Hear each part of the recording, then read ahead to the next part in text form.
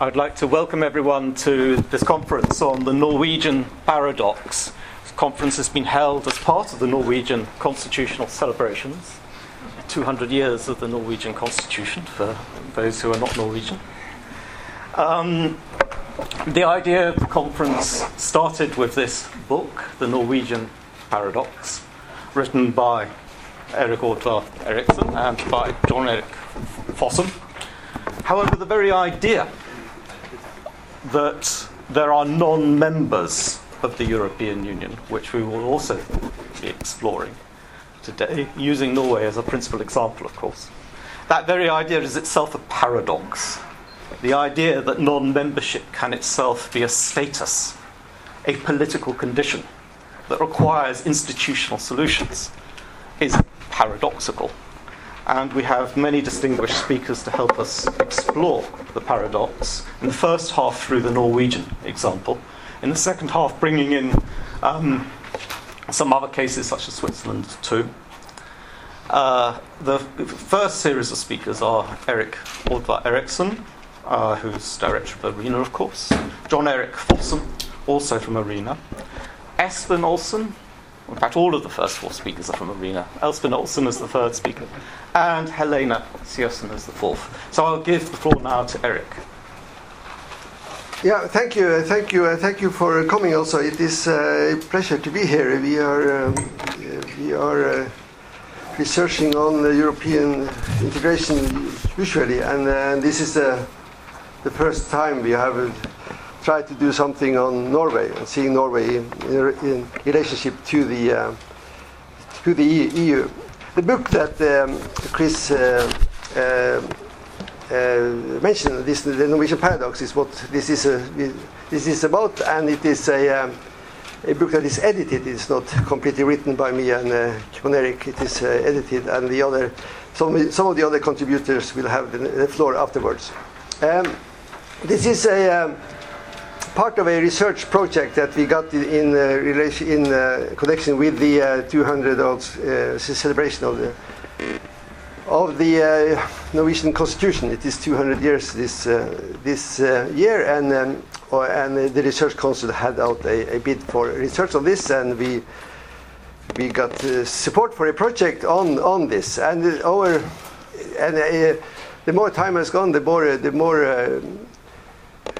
good I think it was that they gave us this project, because this whole celebration has been very nostalgic and looking backwards to what happened in 1814 and afterwards, and all the victories that Norway had for popular sovereignty and democracy and these kind of things. But the problem is, what is the status of the constitution today? What is it that is what is the realities nowadays? Constitution says something about who should decide, who are authorized to decide, but who is really deciding Norwegian laws today. So this is the topic of the book. The paradox is, in a way, that the majority of Norwegian citizens voted no to EU membership in 1994, but in fact Norway is very much a member of the Union, a de facto member of the European Union. How could this be possible? So this is, in a way, what we try to explore in this book. There was another book also that was out that we also promised to publish when we got this money. This is a book written by me. So this is the normativity of the EU, normative foundation of the EU as such. So you can have a look at that too if you want to. But and I draw a little bit on this when I now talk.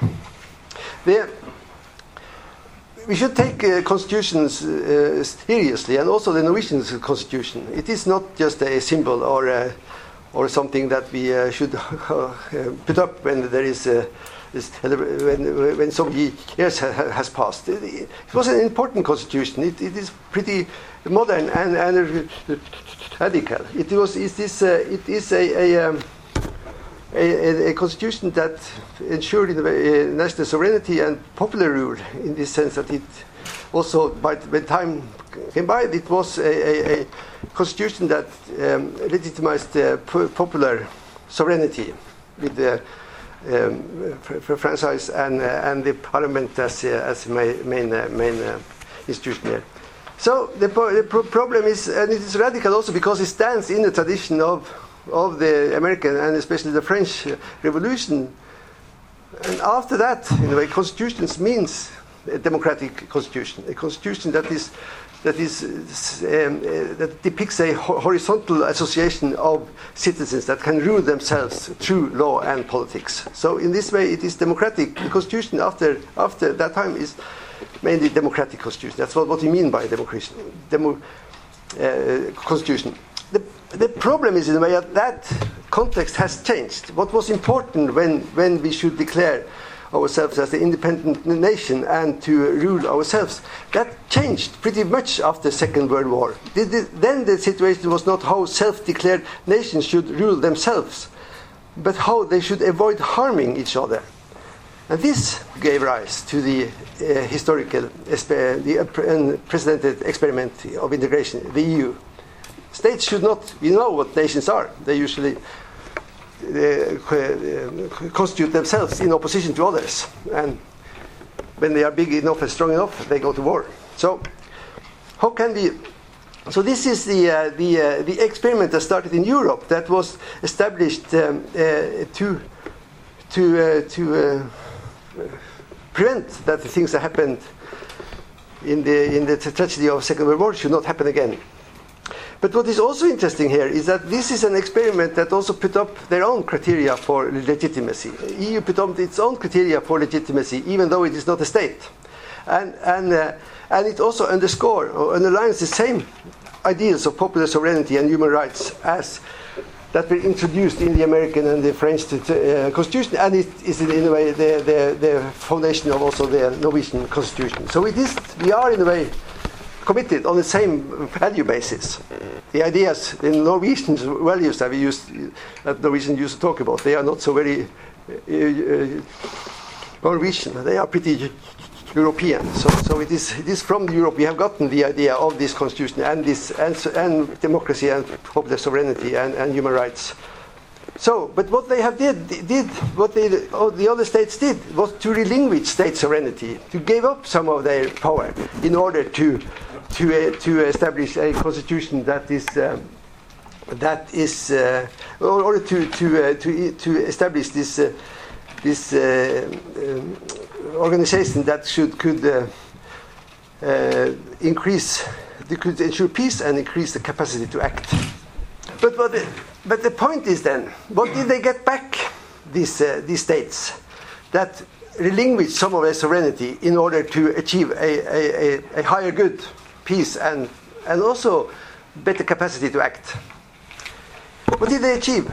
Yeah, what they did get back is this co-determination. They gave up some of their sovereignty and autonomy, but got a kind of the right to co-determine the developments in Europe. The states have pooled and shared sovereignty between themselves and have gained co-determination of common matters in return. They have established a legal and political order, an internal market, and a common currency. And we know all these things about what the European Union had made possible. But it also made possible the largest market in the world. It is 500 million inhabitants, and this is a enormous market.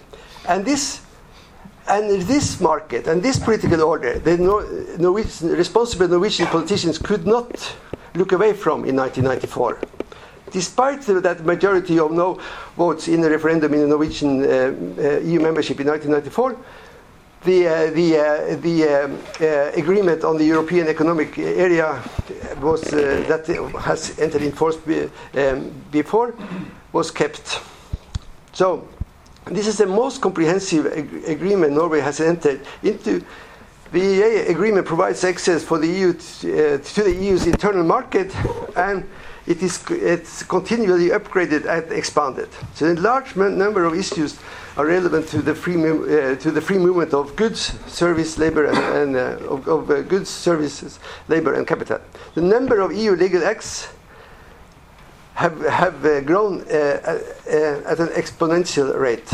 So what I'm saying here is that even though the people said no, the responsible politicians could not afford to look away from the things that happened here in in Brussels. So they had to get their foot into every door that it was possible to get the foot into, as Brundtland ordered her officials to do after the referendum in 1994. Go to Brussels and put your foot into every door and get into every meeting that you can get into in order to uphold and keep up Norwegians' interests. But the situation has changed a lot. It was in 1992. This was about 350 legal acts that were relevant for Norway. Today it is about 6,000, and some will say much more. So the point is that the situation has changed dramatically, and also that we thought that it was possible to go into an internal market and look away from the other part of the integration process. That is home affairs, justice and home affairs, and foreign and security policy. That we could. But because we know, all of us, or most of us, knows that after that, with the Lisbon Treaty, this pillar structure has almost been abolished. It is something left there for the foreign and security policy, but things are being merged into the first pillar, and is made subject to the community method or co-decision. So it is this EEA agreement that poses all these problems for possibilities for Norway. But what is also interesting here, that in addition to this EEA agreement, is that there is a lot of parallel agreements that are come about. We know about Schengen, and we know about Dublin, and there are a lot of other agreements that the EU has, that Norway has with the EU. Norway even puts troops at the disposal of EU's battle troops. So, and approximately 3/4 of the legislation that applies to the member states also applies to Norway. So that's why I also say that we are in de facto a member of the state. Also, the same regulations that apply to member states apply also in Norway to a very, very large degree. So, and it is continually expanding. But when considering the volume of the agreements, and also the way that Norway is affiliated to the EU through the EEA agreement, and the establishment of new EU authorities and agencies to which Norway renounces sovereignty, we are not left with a clear impression of national independence and democracy. But we see the way that we are subjected to a foreign power, as it is seen in this system that we have established. We are struck by the catastrophe for democracy that this has had. It is an economic success, but it is when it comes to the democratic aspects of this arrangement, it is very, very difficult.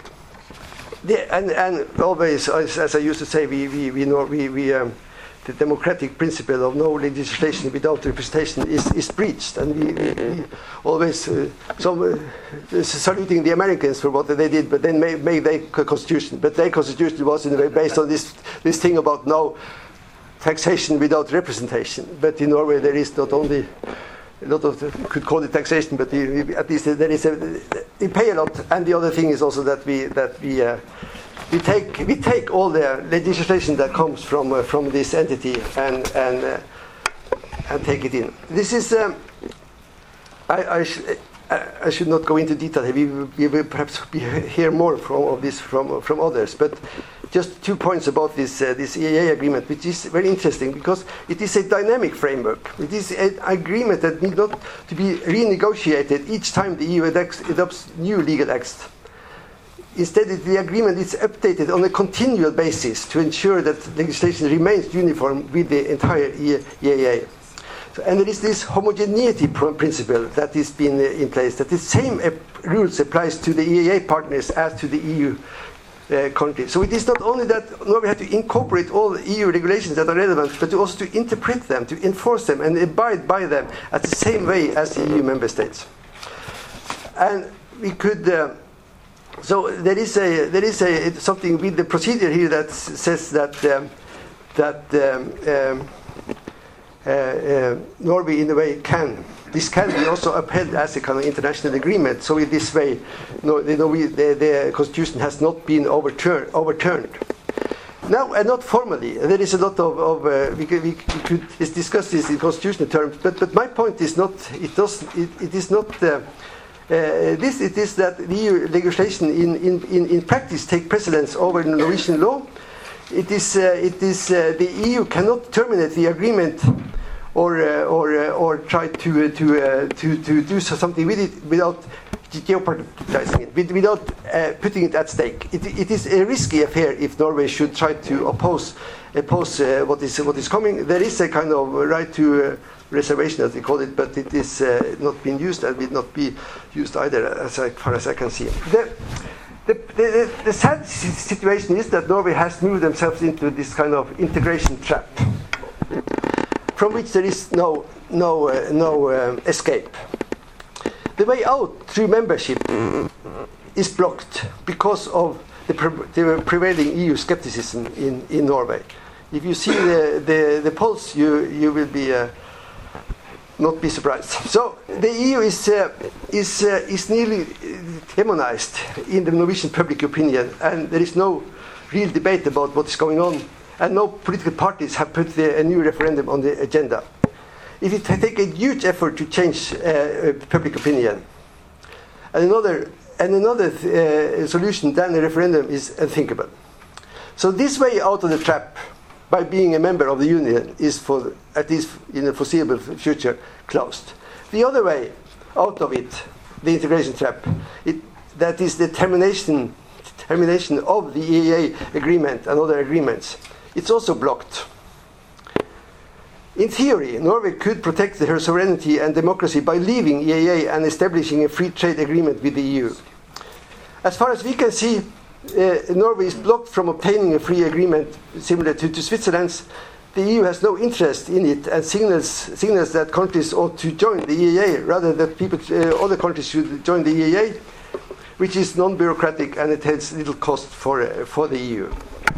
We will hear more about the Swiss example here. But so, and the other thing is, what I used to say is also that Switzerland has also a great number of agreements with the EU, and it seems like they have run into the same problems as also Norway does. So it is something that's been built here that is. It is not an international organization as many things. It thinks that EU is such a thing that you could just take out a little part of it and then join that and some cherry picking, as it is called. The problem is that the EU is not like the United Nations or NATO or OSCE or whatever. It is a kind of state-like organization that goes into nearly all the political areas of an ordinary state, and that means that it goes into everything. So it is not. So if you are into some of it, you are into much more of it than you can think of. So that's why it is thinking of this as this kind of international agreements is problematic. So what I have tried to say now also is that the EU is a supranational unit that affects its member states and changes their identity from being nation states into being states that pool sovereignty and share decision-making powers.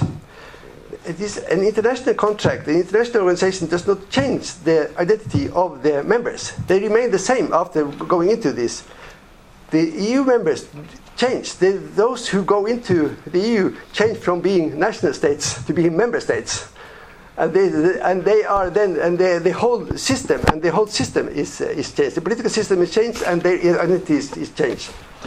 So, and what I'm trying to do also in this chapter, I will stop now. But just one little thing more is this thing about, call it self-harm. This is, in a way, there is a kind of democratic self-harm involved here. The democratic chain of rule has been harmed by our way of being member of the European Union. So, but the problem is that this is not. We can say a lot about. We know a lot about the impotence of popular rule, in the sense that all are affected by internationalization and globalization and denationalization and these kind of things. What is a peculiar example with Norway is that they have they have committed this kind of harm to themselves by saying no to a kind of arrangement that could have eased this problem that states have that are affected by globalization or Europeanization. So that's why I use this term of self-harm when it comes to the democratic problems of Norway. We have made decisions that could have been different. Thank you.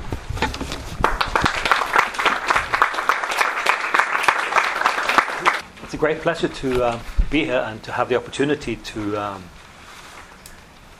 deliver a presentation on Norway's relationship. I'm focusing more on the representative element, and I'm trying to look more at the realities than I look at the formalities. You'll see this. I'll just quickly run through some of the things that obviously overlap with what Eric was saying. But I think that it is quite obvious that the EEA structure papers over a deeply asymmetrical relationship, with Norway being a rule taker, basically.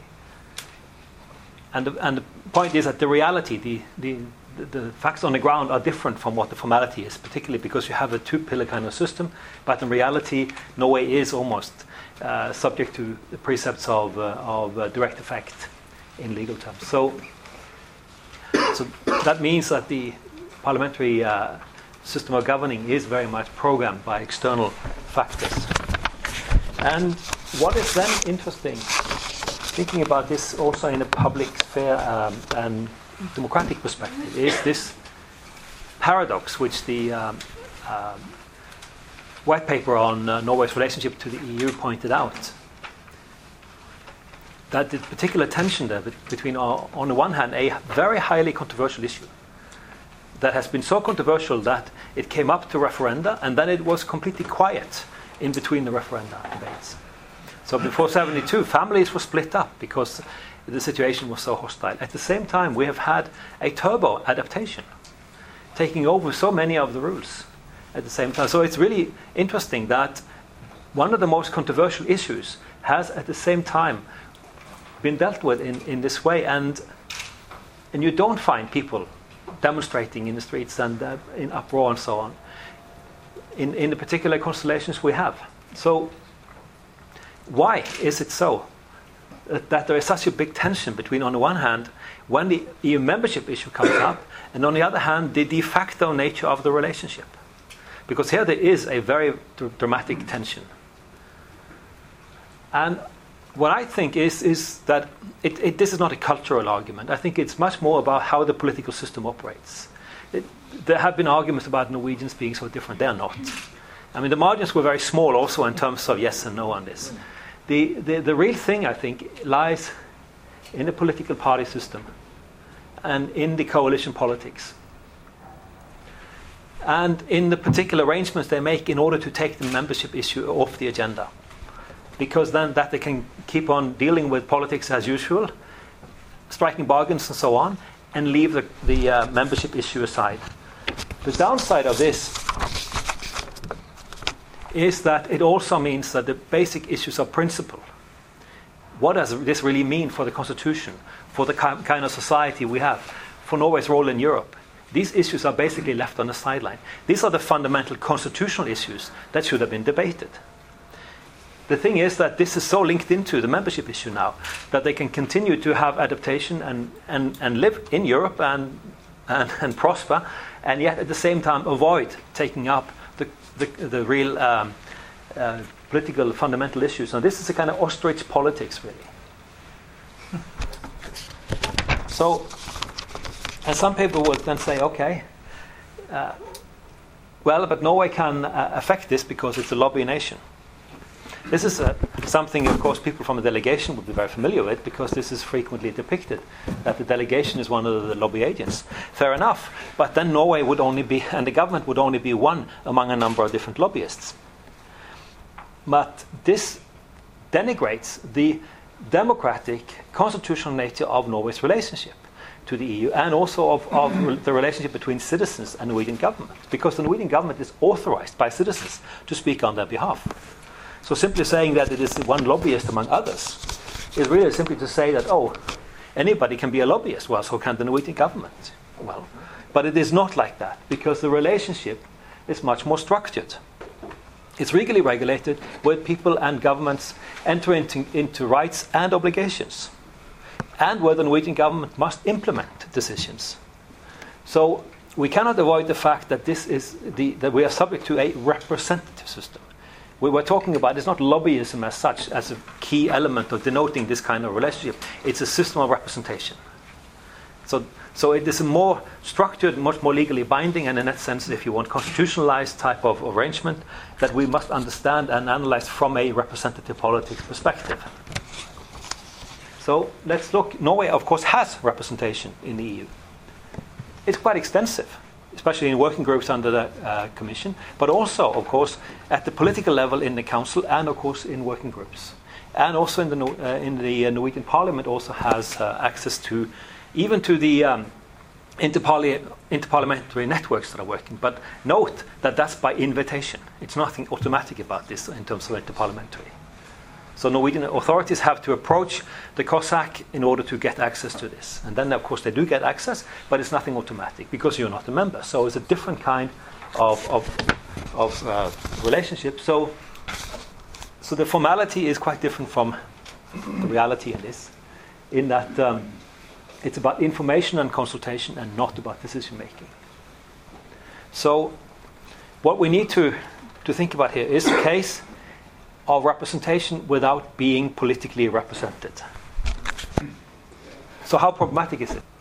Now, many people say, and I think this applies to most of the decisions, that they are technical. So that in that sense, they are about standardizing operations anyway. And some people can make a case of curved cucumbers, and stuff like this. But I mean, with the exception of British metric martyrs and so on, these things are reasonably uncontroversial. So very much of what is coming in are decisions that are needed in order for modern political systems to function. There's no need to be up in arms about this, and these will be in place anyway, and some of them even come via the international system and might be more odious. So, I mean, much of the substance, what people will say, are technical issues and so on that are necessary to operate in the modern world. And, of course, Norway has access and is formally independent.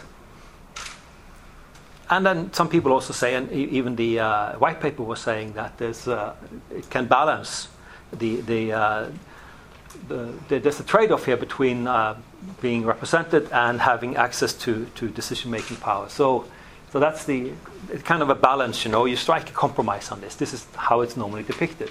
The problem is that from a democratic perspective, you can't really strike a compromise in terms of representation or presence. If you don't have one, if you don't have politically elected representatives, you don't have one of the pillars that you would possibly have been striking a compromise on. So if part of the equation is missing, the equation is zero.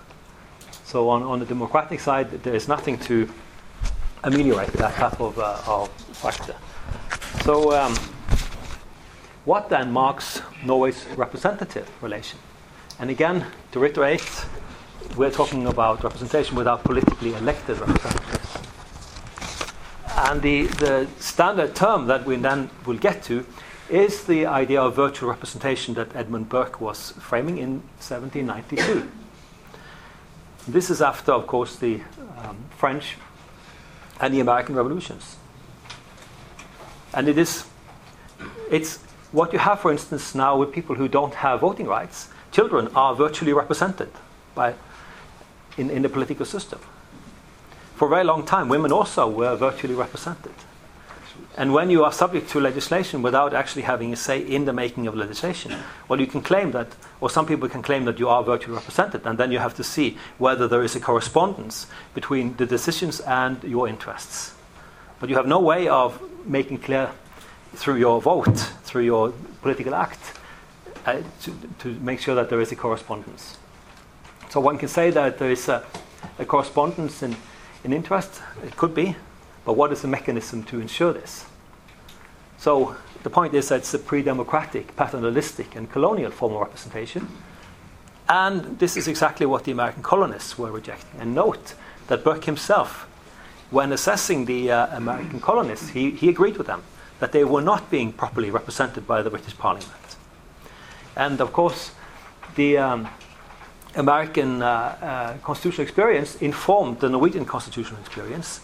And if we are now back to a situation of virtual representation, then one can start discussing, are we then back to before 1814, before the Norwegian constitution entrenched the idea of popular self-government?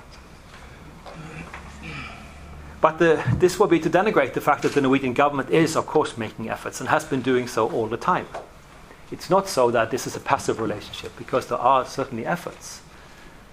And there was a lot of talk in the early 90s especially, but to some extent later on, also on the part of Norwegian government to get Nordic neighbors and so on to actively speak Norway's voice in the EU. This was one of the ways of dealing with this. And I have some cases also of people expressing that they are surrogate representatives.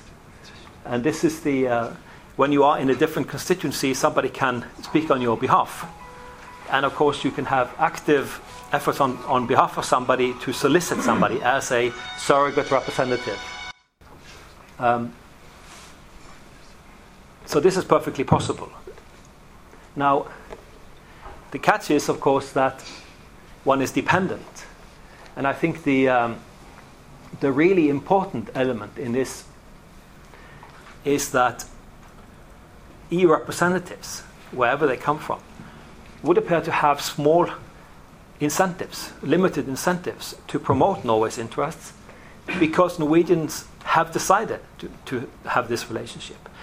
I think it would have been different if they were feeling that there was no option for the Norwegians. But the fact that this is a voluntary act to have this kind of relationship, why should they feel any kind of compunction? I mean, they can say, well, Norwegians can simply change their status. So why should we go out of our way to represent them unless they make particular efforts and so on? So there is the very relationship. It provides them with disincentives for speaking Norway's voice more than anything else.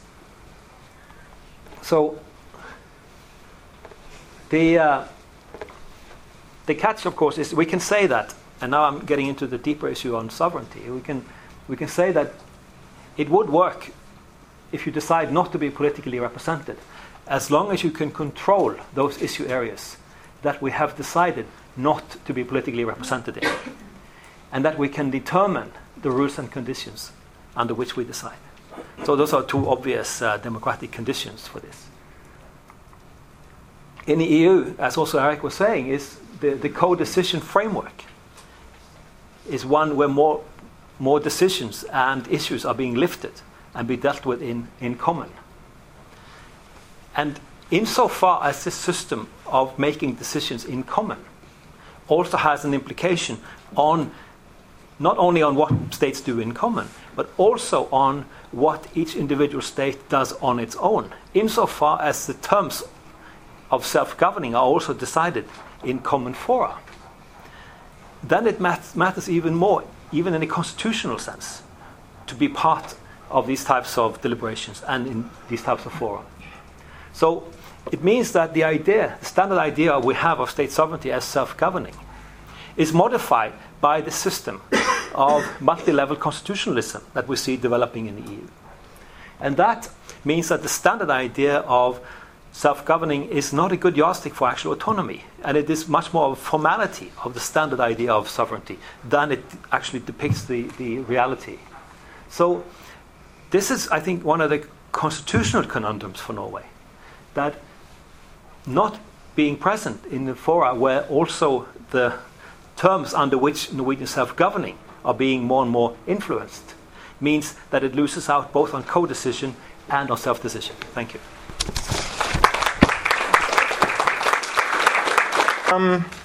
Thank you all for coming. I will talk about something quite plain. I will talk about citizenship.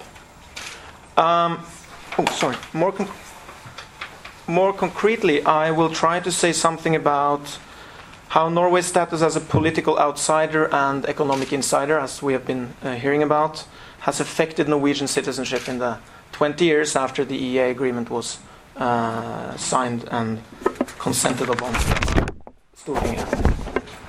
So in short, what kind of citizenship institution do we have now in Norway as an effect of 20 years of integration with the common market?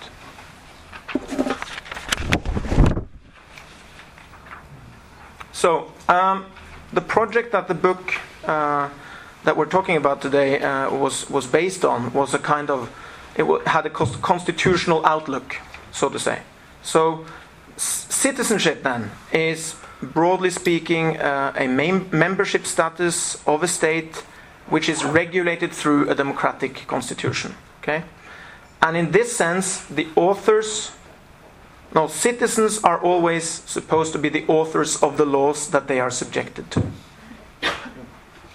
and that regulate their lives, their political life, their private life, their economic life, and so on. So through this type of democratic constitutional system, we can say that citizens have, on the one hand, public autonomy, and on the other hand, private autonomy. Public autonomy designates rights to do something in the community, so to say, most notably political rights. Private autonomy designates, in many ways, the private room you have as a citizen, as well as certain economic rights and so on. But most notably, civil rights. Okay? So citizenship is basically made up of two autonomies, public and private. And through these two autonomies, we exhibit our freedom, in a sense. We use our freedom politically. And in my chapter, in the book that we call the Norway Paradox in English, the Norske Paradox, I use this kind of conceptualization as a starting point, then to try and chart kind of the Europeanization of citizenship since 1992.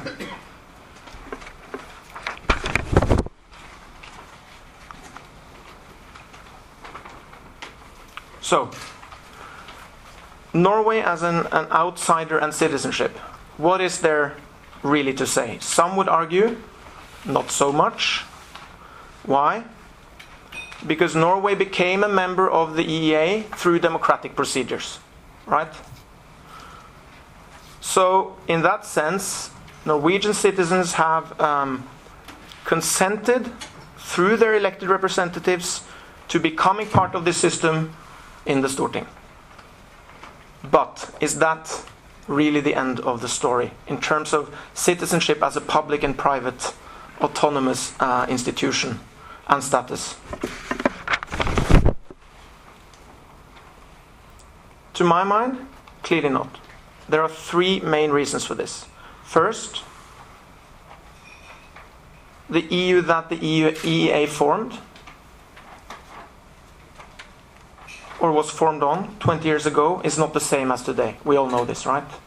The EU has both deepened and widened. In this wide room, it makes sense to talk about widening. Substantially, in terms of enlargement, treaty changes, treaty reforms, constitutional debates, so on and so forth. Second, through that deepening, EU citizens have, we can say, a broadened set of rights. Free movement has become more fundamental in the last 20 years. Political rights have been more important. And third, a third reason for this problem is that Norwegian citizens have many more economic rights as Europeans since the EEA agreement. But they, of course, have no additional political rights.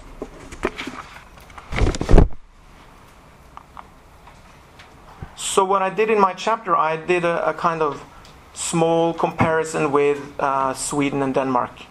So a kind of intra-Scandinavian comparison. As Sweden and Denmark and Norway are relatively similar countries, I thought that would be interesting.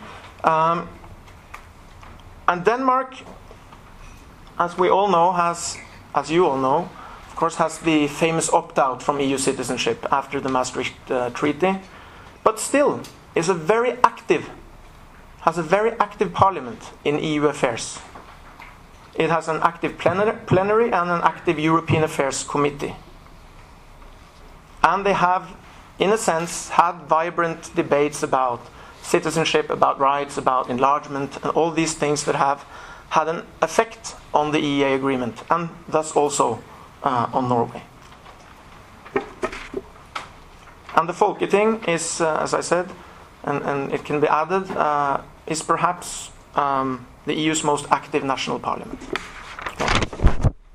So despite saying no to EU citizenship, in many ways no to the main thrust of the Maastricht Agreement, Denmark has had an active EU policy since 1992. Sweden, on the other hand, less active, implemented the full acquis in 1995. The Riksdag is less active, but of course Swedes have political rights. They can participate in the European parliamentary elections and so on. So, what about Norway? We have certain rights through the EEA, and our parliament transposes on a daily basis EU law every day. Yet as citizens, we of course have no political leverage, so to say, in EU decisions.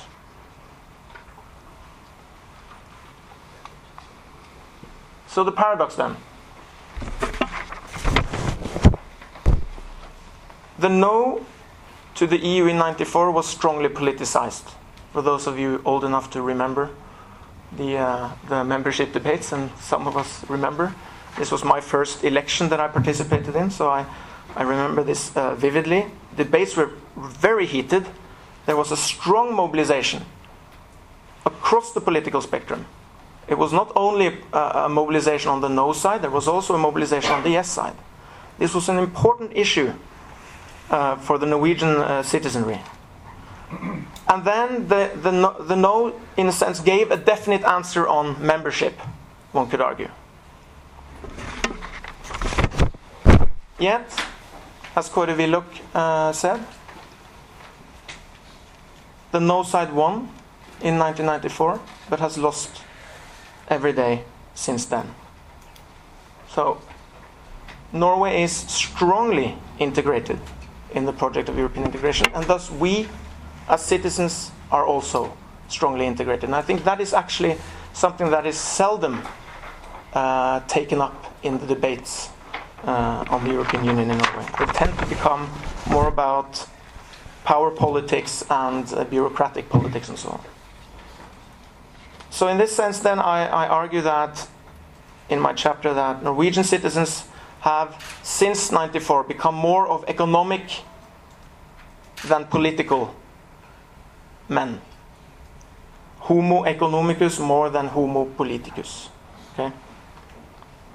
So with this development, the development of the EU, the dynamic evolution of the EEA, and this outsider-insider status of Norway, we are in fact witnessing a creeping depoliticization of Norwegian citizenship, which is difficult to get out of, but this is, I think, the fact, and something that we have to continue to debate in the coming years. Thank you. I will, as the title indicates, talk about Norway's relations to the EU's foreign and security policy.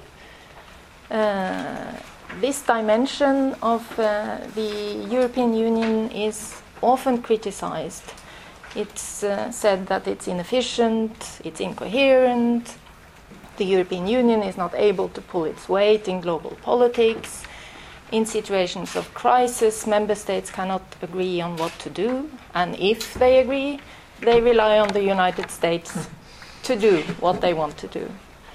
But the EU's foreign and security policy also has its followers, and perhaps paradoxically, given the outcome of the two referendums in Norway, Norway is such a loyal follower of the EU's common foreign and security policy. Sure, skepticism of the kind just mentioned is also evident in the discourse of Norwegian foreign policy makers when they talk about EU foreign policy. And for many years one might have said that Norwegian governments were closet followers of the EU.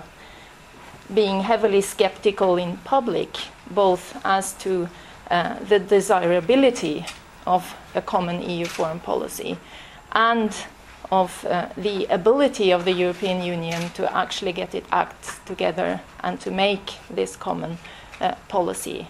But at the same time, at every twist and turn, at every move made by the European Union in the direction of more cooperation, more integration, and more institutions in the domain of EU foreign policy, Norwegian policymakers have been there, knocking on doors, scouting in the corridors, trying to get a foot on the inside.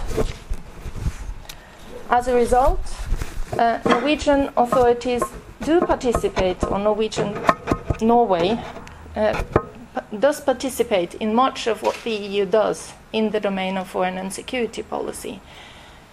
It subscribes to most of the EU's foreign policy declarations. It takes part in joint decisions.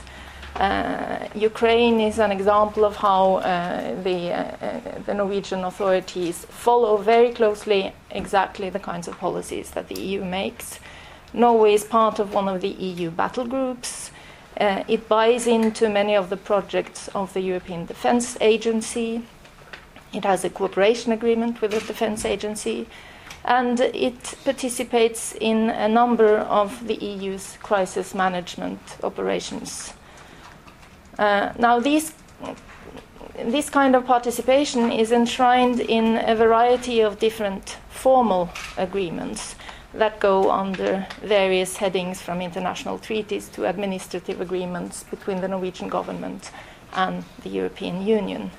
At the same time, we know that a majority of the Norwegian population twice voted no to Norwegian membership in the Union, and that the idea that Norway was a different kind of foreign policy actor, more interested in peace and international cooperation than those great powers at the European continent, as it was said in the public debate, that these arguments were also important in the discussions about Norwegian membership in the European Union. So in line of this, I think it would be worth asking whether or not it should be seen as problematic from a democratic perspective that Norwegian authorities are such loyal followers of the EU's foreign and security policy. To be sure, we are often more concerned with action capacity, the ability, the executive's ability to act and to make effective decisions in foreign policy, rather than with democracy. However, even in foreign and security policies, executives cannot do exactly as they please, and the key democratic principle that citizens should be authors of the laws that they are expected to abide by also holds as a bottom line in foreign and security policy. So what I have done in my book chapter, in this book that has now been mentioned several times, is to examine how these two priorities of the action capacity of the executive and of democracy are balanced in Norwegian foreign policy in general, and whether this balance comes out differently when Norway makes policy towards the European Union in the domain of foreign and security policy. So I can only present the bare bones of that analysis here. Firstly, if we look at the balance between democracy and action capacity in Norwegian foreign and security policy in general, it is quite clear that compared to domestic politics, the capacity of action of the executive has priority. Foreign and security policy is an executive prerogative, and there are also a number of consensus-making mechanisms at work in the relations between the executive and the parliament in order to ensure that the executive can actually act efficiently.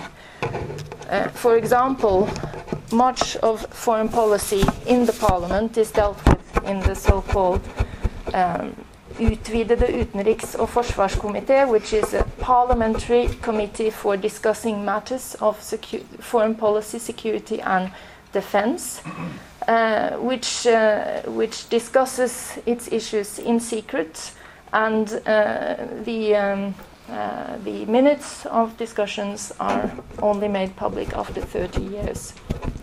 At the same time, the Norwegian Parliament should agree to all major international treaties. So all international treaties that are considered to be important are to be agreed upon and scrutinized in the open parliament, so outside this committee. In addition, so there is some leeway for the Norwegian Parliament, but one should add the Parliament as well subscribes in the way it behaves to this idea that action capacity is important in foreign policy. In fact, there is a kind of assumption that all Norwegian foreign policy actually rests on a consensus. But when we look at relations with the European Union, we know that there is no such consensus. This is a contested issue in Norwegian politics. Does this mean then that there is more contestation, more demands for justification, more public debate in Parliament on this issue than on other foreign policy issues? That's the next question. The short answer to that is no. On the contrary, the Norwegian Parliament appears to have been even more reluctant than what it is on other foreign and security policy issues to actually discuss, scrutinize, and question, and to use those powers that it does actually have to get these issues debated. The executive has not either presented the agreements made between Norway and the EU in the domain of foreign and security policy in accordance with the treaties, in accordance with the procedures that are relevant for international treaties. Not even the Norwegian agreement to be part of one of the EU battle groups were presented according to this kind of procedure. It was debated in Parliament at the request of certain parliamentarians. The government first presented it to the closed parliamentary committee. Some parliamentarians then protested, and it was debated openly, but it did not follow the formal procedures enshrined in the Constitution for debating and scrutinizing international treaties. As for the other agreements, these have simply been passed without any parliamentary scrutinization. Now, one might say that this is constitutionally or legally unproblematic, because these agreements that Norway has with the EU in the domain of foreign and security policy do not bind Norway in the same way as the EEA agreement does. Basically, they give Norway the possibility to participate by invitation in the activities of the EU in the area of foreign and security policy. But at the same time, these agreements are systematically described by Norwegian authorities as crucial to Norwegian interests. So these are kind of agreements that have an ambiguous status. They may be legally insignificant, but politically they are described as highly significant. So if the Parliament wanted to raise debates, there was certainly nothing to stop them from doing so. Now, the balance has tipped then in favor of action capacity rather than democracy. But there might still be good reasons from a principled perspective in order to do this. And I will discuss or point to three such reasons that one must at least consider. Firstly, this, and it's often described as simply a continuation of Norway's policy with NATO. So it's part of the alliance policy of Norway in security policy.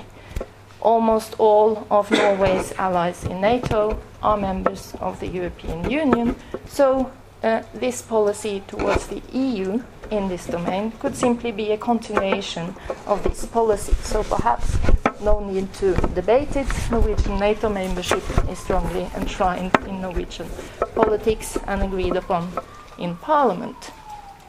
What's more, many of the discussions on European security that previously took place within the framework of NATO are now moved to the framework of the European Union. So all the more reason, perhaps, to consider this simply as a continuation of established Norwegian security policy.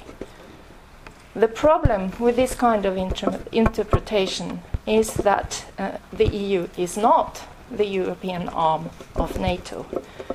EU foreign policy is not the same as NATO policy. This is so even if the CFSP is the intergovernmental branch of the European Union. Foreign policy within the European Union is established with reference to the values and interests of the Union. It's something different also then from the individual foreign policy of the member states. And membership in the European Union transforms the foreign policies of the member states as well as the relations that they have with third parties. So it's far too simplistic to conclude that this is merely a continuation of Norway's relationship with NATO. Another problem with this interpretation is that the conditions for participation within the European Union are, of course, very different from those within NATO. When Norway participates in EU policies in foreign and security policy, it does so after all decisions have been made. So it participates in executing decisions, but it can neither influence what should be done, when it should be done, and how it should be done. Obviously, participation is voluntary, but given that it is so systematic and enshrined in the habits of Norwegian foreign policy, it is still slightly problematic. So, could the fact that this is that there is so little scrutiny and so little debate have something to do with the particular needs of foreign and security policy? To be sure, there is a certain need for secrecy and for rapid decision-making in this particular domain. But again, it's difficult to see that there was a huge need for secrecy, that secrets of allied states would be revealed, for example, if these agreements were scrutinized in more detail, or and it's also difficult to see that consideration of speed or a need for rapid decision-making would have been particularly important. Thirdly, one could still say, well, if there has been no debate, it must mean there is a consensus. The problem with this is that we usually expect in a democracy that consensus should be the result of an open debate. And here, what we have basically is silence. So that raises the question, at least, of what kind of consensus we are facing in this case. And this is particularly relevant to ask, given the many consensus-shaping mechanisms that are in place in relations between Parliament and the executive. Also, one might say that there is a double edge to this consensus talk in Norwegian foreign policy, in the sense that reference to consensus is often used to silence or constrain debate, while it is, and the argument then is that consensus is necessary in order to secure Norwegian interests globally. So critique would weaken the authority of the Norwegian government in the face with relation to third states. At the same time, consensus is described as a reason to demonstrate that policy has legitimacy. So it has a fairly ambiguous status. So, having said all this, it's difficult to find principal reason for the absence of debate in Norway's affiliation to foreign and security policy. That doesn't mean it isn't easy to understand why Norwegian authorities pursue this policy of close affiliation with the European Union in this domain. And I will suggest before concluding two main reasons. The first has to do exactly with action capacity again. This policy may be understood as an effort to compensate for the loss of influence, the loss of access to information that actually results from the emergence of a common European foreign and security policy.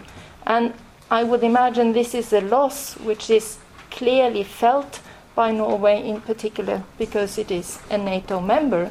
And as the European Union develops and strengthens its own foreign and security policy, the institutional borders of European security are withdrawn. Norwegian authorities find themselves outside all those decision-making mechanisms that it was previously inside.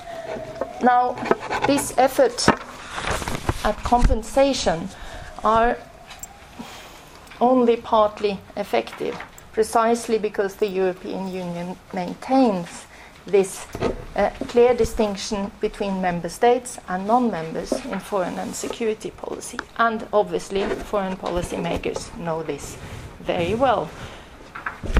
So another reason that one might promote in order to explain why Norwegian foreign policy goes on in this particular way is recognition. From an EU perspective, Norway is one of them. Norway is a non-member. Norway is a third party to EU foreign policy. And Norway is this much more so in the domain of foreign and security policy than what it is in the other aspects of the European Union, where, after all, it does have the EEA agreement. This collides, I would suggest, with the foreign policy identity of Norway. Norwegian policy may thus be seen as an effort to become recognized as one of us and not being one of them. It may be seen as an effort to be, after all, despite all the formalities of membership, part of the club. And it uses all means available to achieve this recognition. And I would even add that perhaps it succeeds better in terms of compensating for the us and them issue, the identity issue, by these kinds of policies than what it does in terms of compensating for the loss of action capacity. Thank you.